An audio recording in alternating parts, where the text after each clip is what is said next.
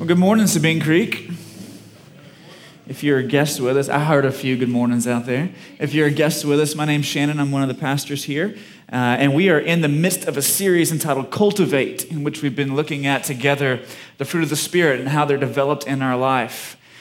We've been looking over the course of the past several weeks at love and joy and peace. And we come to the portion of Galatians 5:22 this morning where the Apostle Paul drills down on the issue of patience. Patience. And so that's what we're going to be looking at together this morning. The text that we're going to unpack together this morning to do so is in Ephesians chapter 4. So if you want to have a copy of the scriptures, you can go ahead and turn there. If not, it'll be on the screen for you as we read together. Ephesians chapter 4, beginning in verse 1. The Apostle Paul writes these words to the church at Ephesus. He says, I, therefore, a prisoner for the Lord, urge you to walk in a manner worthy of the calling to which you have been called, with all humility and gentleness, with patience, bearing with one another in love, eager to maintain the unity of the Spirit in the bond of peace. There is one body and one Spirit, just as you were called to one hope that belongs to your call, one Lord, one faith, one baptism, one God and Father of all, who is over all and through all and in all. You know, the basic premise of this particular series that we've been working together on is that there's a difference between a life that's been morally restrained versus a life that's been supernaturally changed. When you think about a morally restrained life, you think about a life that has really, religion has set root and has begun to try and change things from the outside in, but a supernaturally changed life sees change developing from the inside out. So as opposed to working outside in, it's working inside out. I can remember as a teenager, my parents asked me what kind of vehicle I wanted for my first car. And so I told them I had this grand idea that I was going to restore a 1950 Dodge pickup truck. And I can remember finding that Dodge pickup truck out in this old field in South Louisiana. And my dad borrowed a trailer from somebody. We loaded that thing up and brought it home. Eventually, long story short, that truck wound up being sold again before it was ever finished. But I can remember the process of going about undertaking the restoration of that truck. You had to tear everything apart down to the bare frame. You had to start from the frame, and you couldn't just take a bunch of spray paint and coat over all the rust that had accumulated on that metal over the course of years. Rather, what you had to do is you had to sandblast down to bare metal, or grind down to bare metal, or sand down to bare metal, and then coat it with rust proofing, and then come on top of it with primer, and then come on top of it with paint. See, the issue is if you just try and take the paint and put it on top of the rust just continues to eat from the inside out. But if you can drill down under the surface and remove the rust and start with bare metal again, then all of a sudden things are a little bit different, aren't they? And when you think about a morally restrained life takes the spray paint and tries to coat over top of all the rust. So I've got to clean my life up and make myself presentable. But a supernaturally changed life, something happens under the surface. Something changes under the surface. And that produces change throughout the entire body as well. So that's the basic premise we've been working with as we've been working through this series entitled Cultivate. And one of the marks that Paul says takes place in the life of someone who's experienced that change under the surface as the Spirit of God has moved in. So it's no longer about religion, now it's about the gospel. The gospel's taken root in a person's life. They've come to faith in Jesus Christ and the Spirit's moved in, and changes begin to take place under here that work themselves out here. And Paul says one of the marks that you can recognize supernatural change by is that mark of patience. It's the mark of patience in Galatians 5:22. But what we want to consider together this morning is this: what is the kind of patience that Paul's describing here? And then how is it that it could possibly be counterfeited? Because anything that's genuine can also be counterfeited in some degree or form. All right, so what is patience? How is it counterfeited in our lives at times? And then also, why is it so important, and how does it get cultivated? So those four things we're going to work through and unpack together this morning. First things first is this: what is patience? And when you think about patience, I think there's two images that are really helpful for us to get our minds around as we think about what patience is. I would say it this way: patience is a long fuse and it's a high threshold. It's a long fuse and a high threshold. When you look in Ephesians chapter 4, in verse 2 and in Galatians 5:22, where Paul talks about patience, the word that he uses there literally means this. In fact, in some of your older King James translations, it has this translation. It says long suffering. okay? That word literally means the ability to suffer long, to endure hardship. And when you think about long suffering, you can experience long suffering in circumstances with difficult circumstances. Or you can also have to suffer long with difficult people. Right? Now, if you don't know any of those, come find me afterwards, after 20 years of pastoral ministry in some capacity, at some level, at some form. I can introduce you to some this week that can help you apply everything we're going to talk about this morning, okay? So if you don't know any difficult people, come find me afterwards. I can help you with that. But we have to suffer long at times, not only in circumstances, but also with people. And that's the angle we want to kind of drill down into this morning a little bit and to consider what does patience look like with difficult people in our lives. Because we all have difficult people, whether it's a difficult boss at work or it's a difficult child in the home or if it's a difficult person that you get behind who's very slow on their way when you're trying to get somewhere and you're just kind of driving behind them, ready looking for the very first opportunity to punch it at 80 and take off around them, okay? And you're kind of looking at them like, what are you doing? All right, we all have difficult people that we have to deal with and bear with in our lives. And so what does patience look like there? And I think in that context, patience looks like this. It looks like a long fuse and a high threshold. Several weeks ago, whenever we did the 4th of July event out here, Gabe Paulos helped us with the fireworks. And I remember Ryan and I showed up at his house with a trailer in my truck, and we loaded a bunch of boxes of fireworks and crates filled with fireworks, and we hauled all those things out here. I can remember watching Gabe coming out and check on him about every hour because he was out there wiring all afternoon to wire up those fireworks. So I asked him about the fuses that he was using, and he told me they were timed fuses, and so they would burn for particular lengths of time or rates of speed. So you had like these little 1-second fuses that went off during the finale when everything's just kind of blowing up all around you. But then you also had during the slower portions of the presentation, he said you had like 10-second fuses or 12-second fuses or 14-second fuses or 18-second fuses that spread it out a little bit. And so as he wired up all these fuses to this electronic timer, there were different fuse lengths and different fuse colors for the different durations of time that it took for them to burn to their ending point. And when you think about patience in the life of an individual, particularly as you're dealing with difficult people in your life, patience is long suffering. It's a long fuse that you have. In other words, it doesn't burn up in an instant. So you don't boil over in a moment whenever you're dealing with difficult people, but rather you have a long fuse that takes a while to burn before you reach to that point of breaking or reach the point of boiling or you reach the end of your fuse. You see this as parents in your home with kids. You see it in the workplace with other employees or your employer. You see it all around you in your neighborhood with particular neighbors that you may be backed up against or on the side of. We all have those difficult people that we have to deal with, and patience is a long fuse. We suffer long with people. But it's also a high threshold. A high threshold. I don't know if you know anything about volcanoes. I don't know much about them. All I know is this, is that they erupt at times, don't they?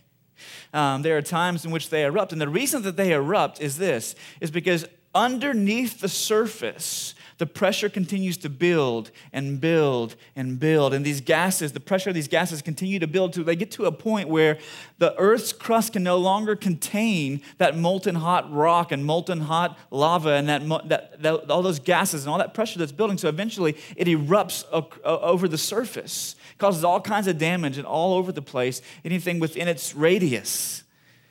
And when you think about patience, it's a long fuse. It takes a while for it to burn down, but it's also a high threshold for pressure internally.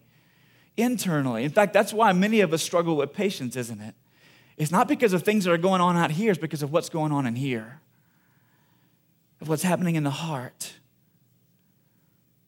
Patience is a high threshold for pressure in here, and a long fuse that takes a long time to burn down with people around us.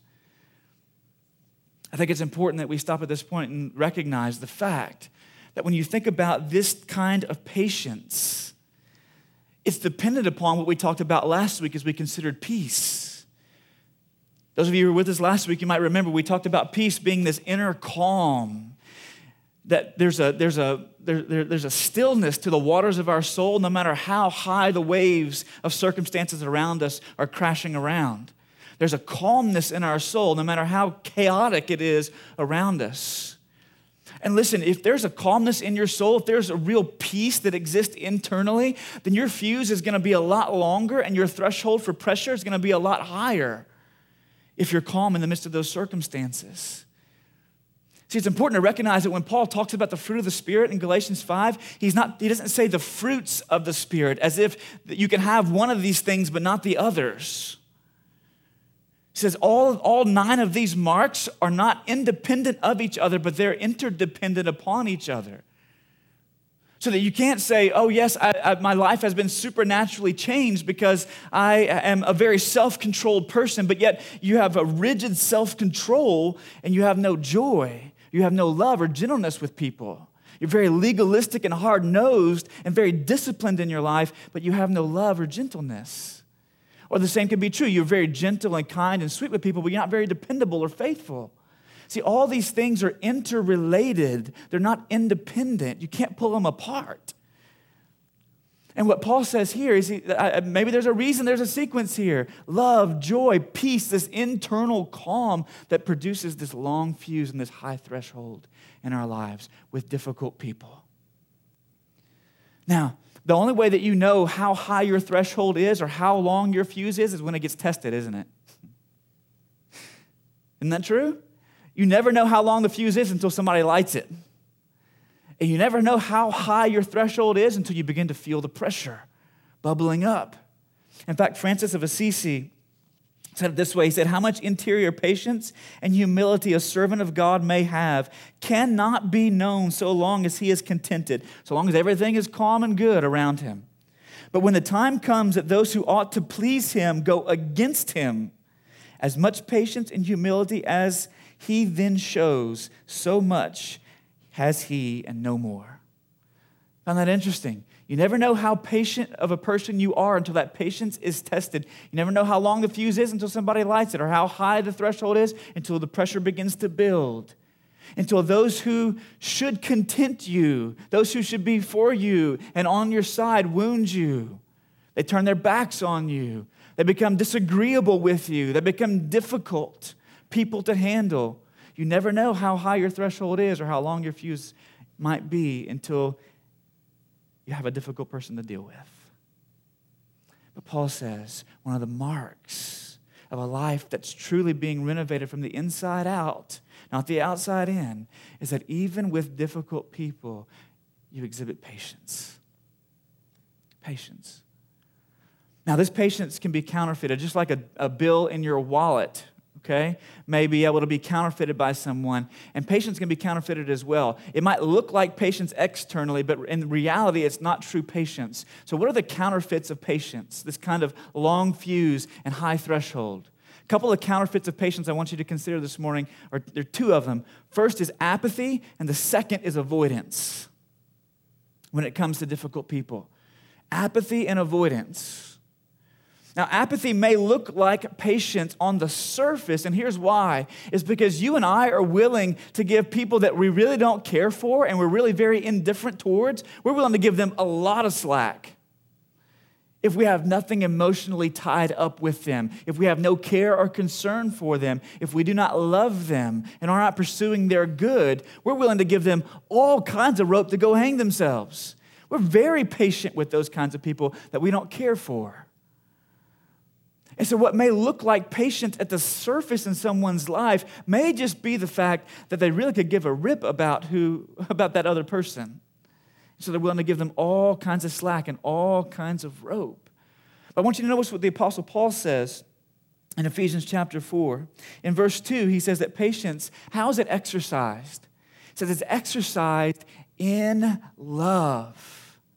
In other words, with difficult people in our lives, there is a commitment that we must have. If we have true patience, remember, patience is born, all these fruit are interrelated. So you got love and joy and peace and patience. So you actually love and are committed to the well-being and committed to the welfare and committed to meeting the needs of people that are difficult and disagreeable. You actually love those people. And as you love those people, all of a sudden this concern begins to grow in your heart for them. So it's not apathy. It's not that I'm indifferent towards people and so I'm willing to wait them out and suffer along on account of them. No, Paul says that it's exercised in love. In love. So you're working for the good of difficult and disagreeable people, and you're suffering long because of it. It's not apathy, and nor is it avoidance. It's not avoidance either. Because what looks like patience on the surface is really just not bearing with, but running from difficult people. Right? We've all been there before, I'm sure. As opposed to bearing up underneath the disagreement or the difficulty, we just kind of backpedal and run away from the disagreeable or difficult person. But it's not avoidance.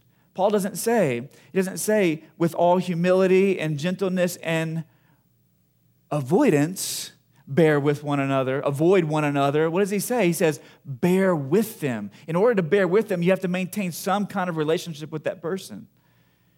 You can't bear with someone whenever they're exclusively always out of your presence because you make sure they're always out of your presence. Whether they've hurt you, whether they've disagreed with you, whether they've caused pain or difficulty in your life, Paul says it's not avoidance, that's not patience. It looks like it on the surface because you're not bubbling over, but the only reason you're not bubbling over is because you're avoiding that person altogether. And you're putting distance, Grand Canyon-sized distance between you and that other person who's made life difficult for you. So it's not apathy and it's not avoidance, the Apostle Paul says. Rather, it's the bearing with people, even though they've made your life difficult. You're still maintaining relationship. You're still trying to work through that, as opposed to impulsively running for the hills. That's our natural impulse, isn't it? Maybe that's just me. But it's our natural impulse to run for the hills. It's not avoiding them, and it's not stepping back going, I don't care about them. They can do whatever they want. No, I love them. I want to meet their needs. I want to step into this with them. So patience, bearing with one another in love. Long fuse, high threshold. Let me tell you why this is so important. This is absolutely vital. And here's why. Because patience maintains unity. Bearing with one another in love maintains unity. It maintains unity in your home. Right? Because sometimes the difficult person, and I'll just speak for me, right? Sometimes the difficult person in my home is me. And my wife has to bear with me in order to maintain unity in our home. Sometimes a difficult person, right, in your office space is you. And other people have to bear with you to maintain unity, or you have to bear with others to maintain unity.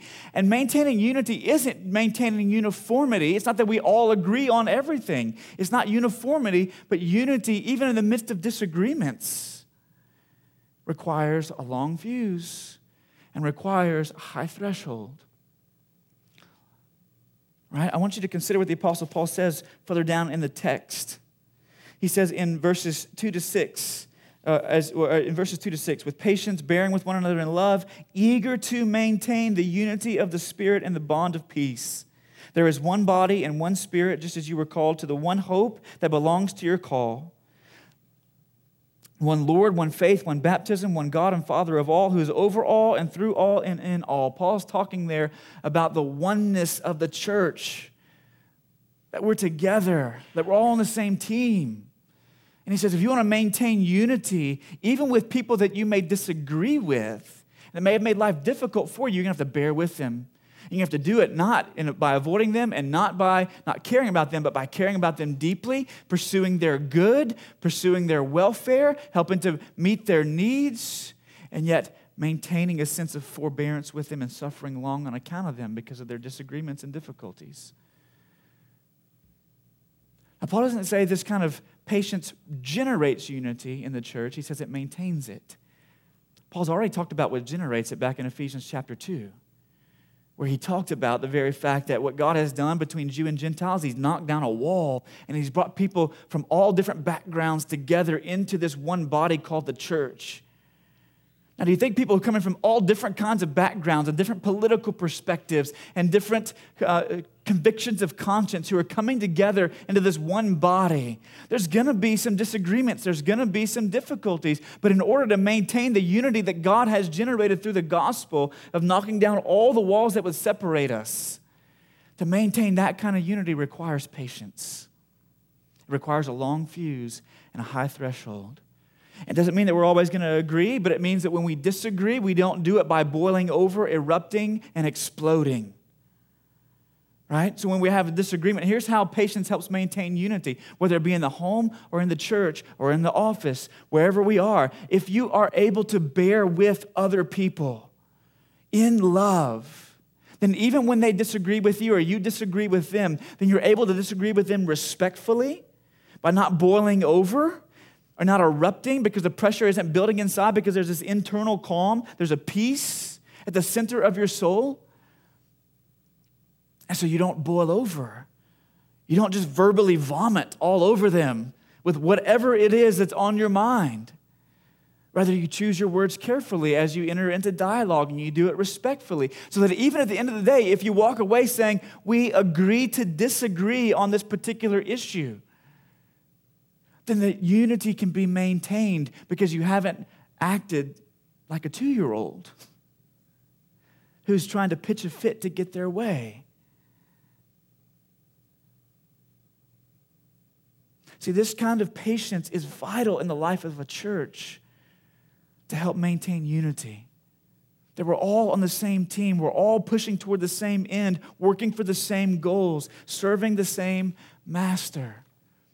Listen to what Ignatius of Antioch, one of the early church fathers, said. He said, labor together with one another, compete together, run together, suffer together, die together, rise up together as God's managers and assistants and servants. Keep your baptism as weaponry, your faith as a helmet, your love as a spear, your endurance as a full set of armor. Let your works be your wartime deposits.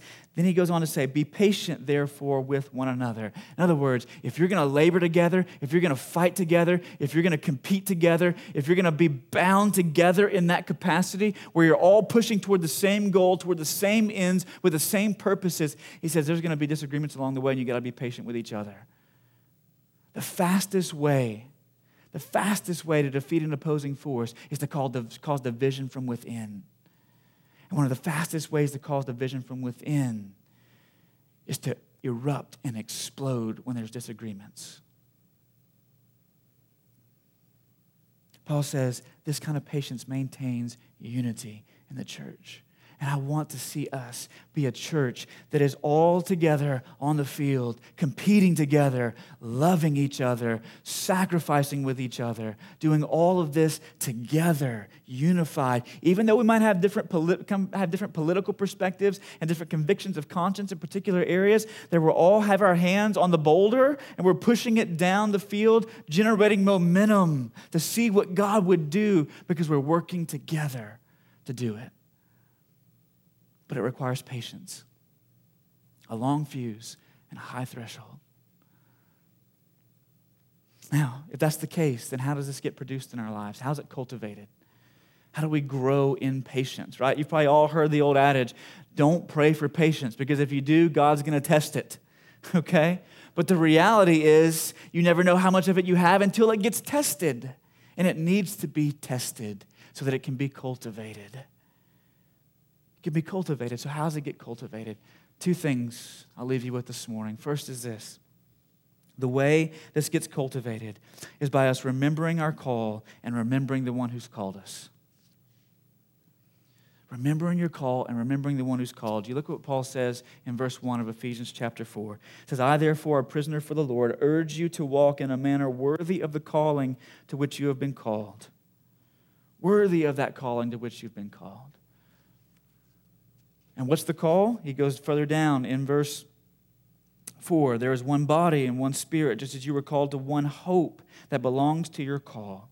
One Lord, one faith, one baptism, one God and Father of all, who is over all and through all and in all. Paul says what you've been called to is to live life together in the church. And Paul says there should be an eagerness about you to want to maintain unity in the church. You got to remember your call. If you're a Christian here this morning, you need to remember your call. That God has called you, not just so that you and Him can go out in the woods together and hang out and have fun, and He can heal all your hurts and all of your difficulties and all your trials, but He's called you not just to have this vertical relationship, but He's called you to have this vertical relationship that influences all of these horizontal relationships with other people in the church. That's what He's called you to. That's what He's called me to. We've got to remember that. Every time that we come to a division point with someone over a disagreement or a difficult person in our lives, we've got to remember that God's called us to unity, not division. There are some things over which we should divide doctrinally when those things are infringed upon, but everything else we should show forbearance and long-suffering with. You've got to remember your call. But also you got to remember the one who's called you. There's one God, one Father, who is over all. You got to remember who's called you. And you know what you got to remember most of all about the one who's called you? What I've got to remember most of all about the one who's called me? I've got to remember His forbearance and patience with me. I've got to think on that every morning when I get up and I'm entering into a difficult conversation with a difficult person. Every morning when I get up and I'm trying to resolve a disagreement, I got to remember that the one who has called me has shown a great deal of forbearance and patience and has suffered long on account of me. The Bible's pretty clear about that. From the Old Testament to the New, in Exodus chapter 34, verse 6, Moses writes these words, "The Lord passed before him and proclaimed, the Lord, a God merciful and gracious, slow to anger, and abounding in steadfast love and faithfulness." He's got a long fuse. He's got a long fuse. Notice what else the New Testament says about this God who has called us in 2 Peter 3:9. When Peter's speaking of everyone thinking that Jesus, is He ever going to come back? Is ever God going to ever fulfill His promises? And listen to what Peter says in 2 Peter 3:9, "The Lord is not slow to fulfill His promise, as some count slowness, but is patient towards you, not wishing that any should perish, but that all should reach repentance." He's got a long fuse for His wrath. One day that fuse is going to come to an end. But right now it's still burning. It's still burning, and He's still waiting. He's still showing patience. He's showing patience to you. He's showing patience to me, that we might show patience to one another. There's a story that Jesus tells in Matthew's Gospel, in Matthew chapter 18, about these two servants. One who owed the king an inestimable amount of money. When commentators look at how much the talents that he owed this king were, they say it wasn't a loan. He probably mismanaged business practices and caused his king to lose millions of dollars. Millions of dollars. So he comes before the king and he asks for grace, and the king extends grace. And then he goes out and he finds another servant who owes him what compared to what he owed the king, it's like peanuts, right? It costs as much as a bag of peanuts on a Southwest flight. All right, that's what he owes the king. That's what this other servant owed him. And he shakes him down, throws him into jail in order to receive what he needs or what he wants from this other servant. So the king calls him back in and he says, "How can you,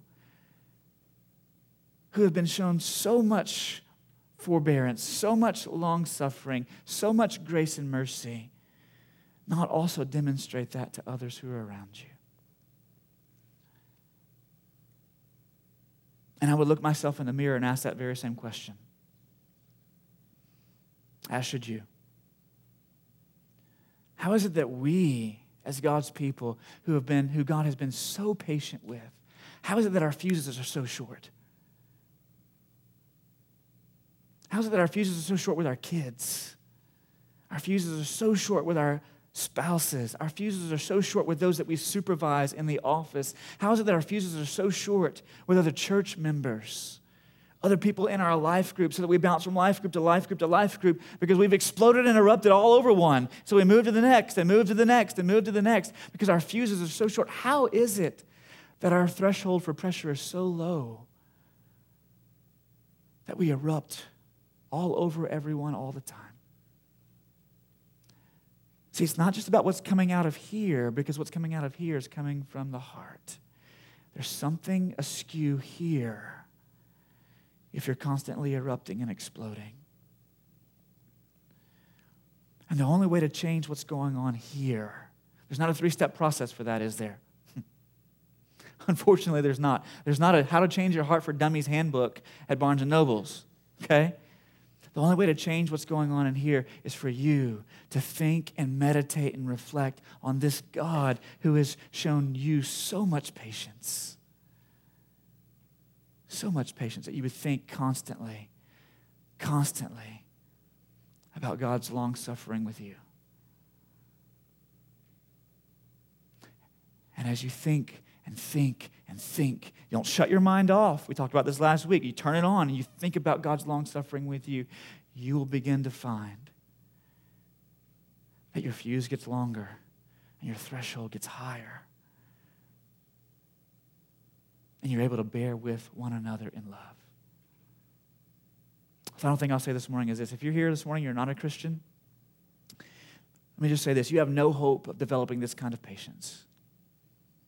You have no hope of developing this kind of long-suffering with difficult people in your life. You have no hope of it apart from faith in Jesus Christ. One Puritan pastor said it this way. His name is John Flavel. He said, "All other graces, like birds in the nest, depend upon what faith brings into them.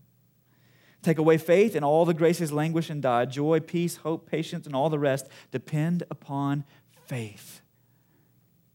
See, without faith in Jesus Christ and seeing God's patience with you, if you're still plowing forward, you think God doesn't need to be patient with me. You know what that's called? It's called pride. And if your pride has never been broken, you think, why would God be patient with me? I'm perfect. I don't need him to be patient with me.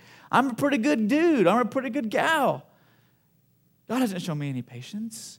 And what happens is you continue to roll down that road, and because you think you're here, you continue to erupt and explode on everyone who you perceive to be down here. That you're better than them, you're stronger than them, you're wiser than them, you're smarter than them. They should just see things the way that you see them. And so you continue to erupt and explode on everyone else that you esteem to be lesser or lower than you, because pride is driving that. See, the only way that you can have this kind of patience this morning, if you're not a Christian, is if you will lay down your pride and you will look to Jesus Christ in faith. You say, I see the great patience that God has shown toward me in his Son. At the very cost of his Son, that he suffered long. And Jesus himself suffered long on account of me. The band's going to come and they're going to lead us in a song this morning as we reflect and conclude our time of worship together. And as they do, if you're here this morning, you're not a Christian, I would encourage you. I'll be in the back. Come find me. I'd love to talk to you about what it is to lay down your pride and place your faith in Jesus so that you might develop this long fuse and this higher threshold.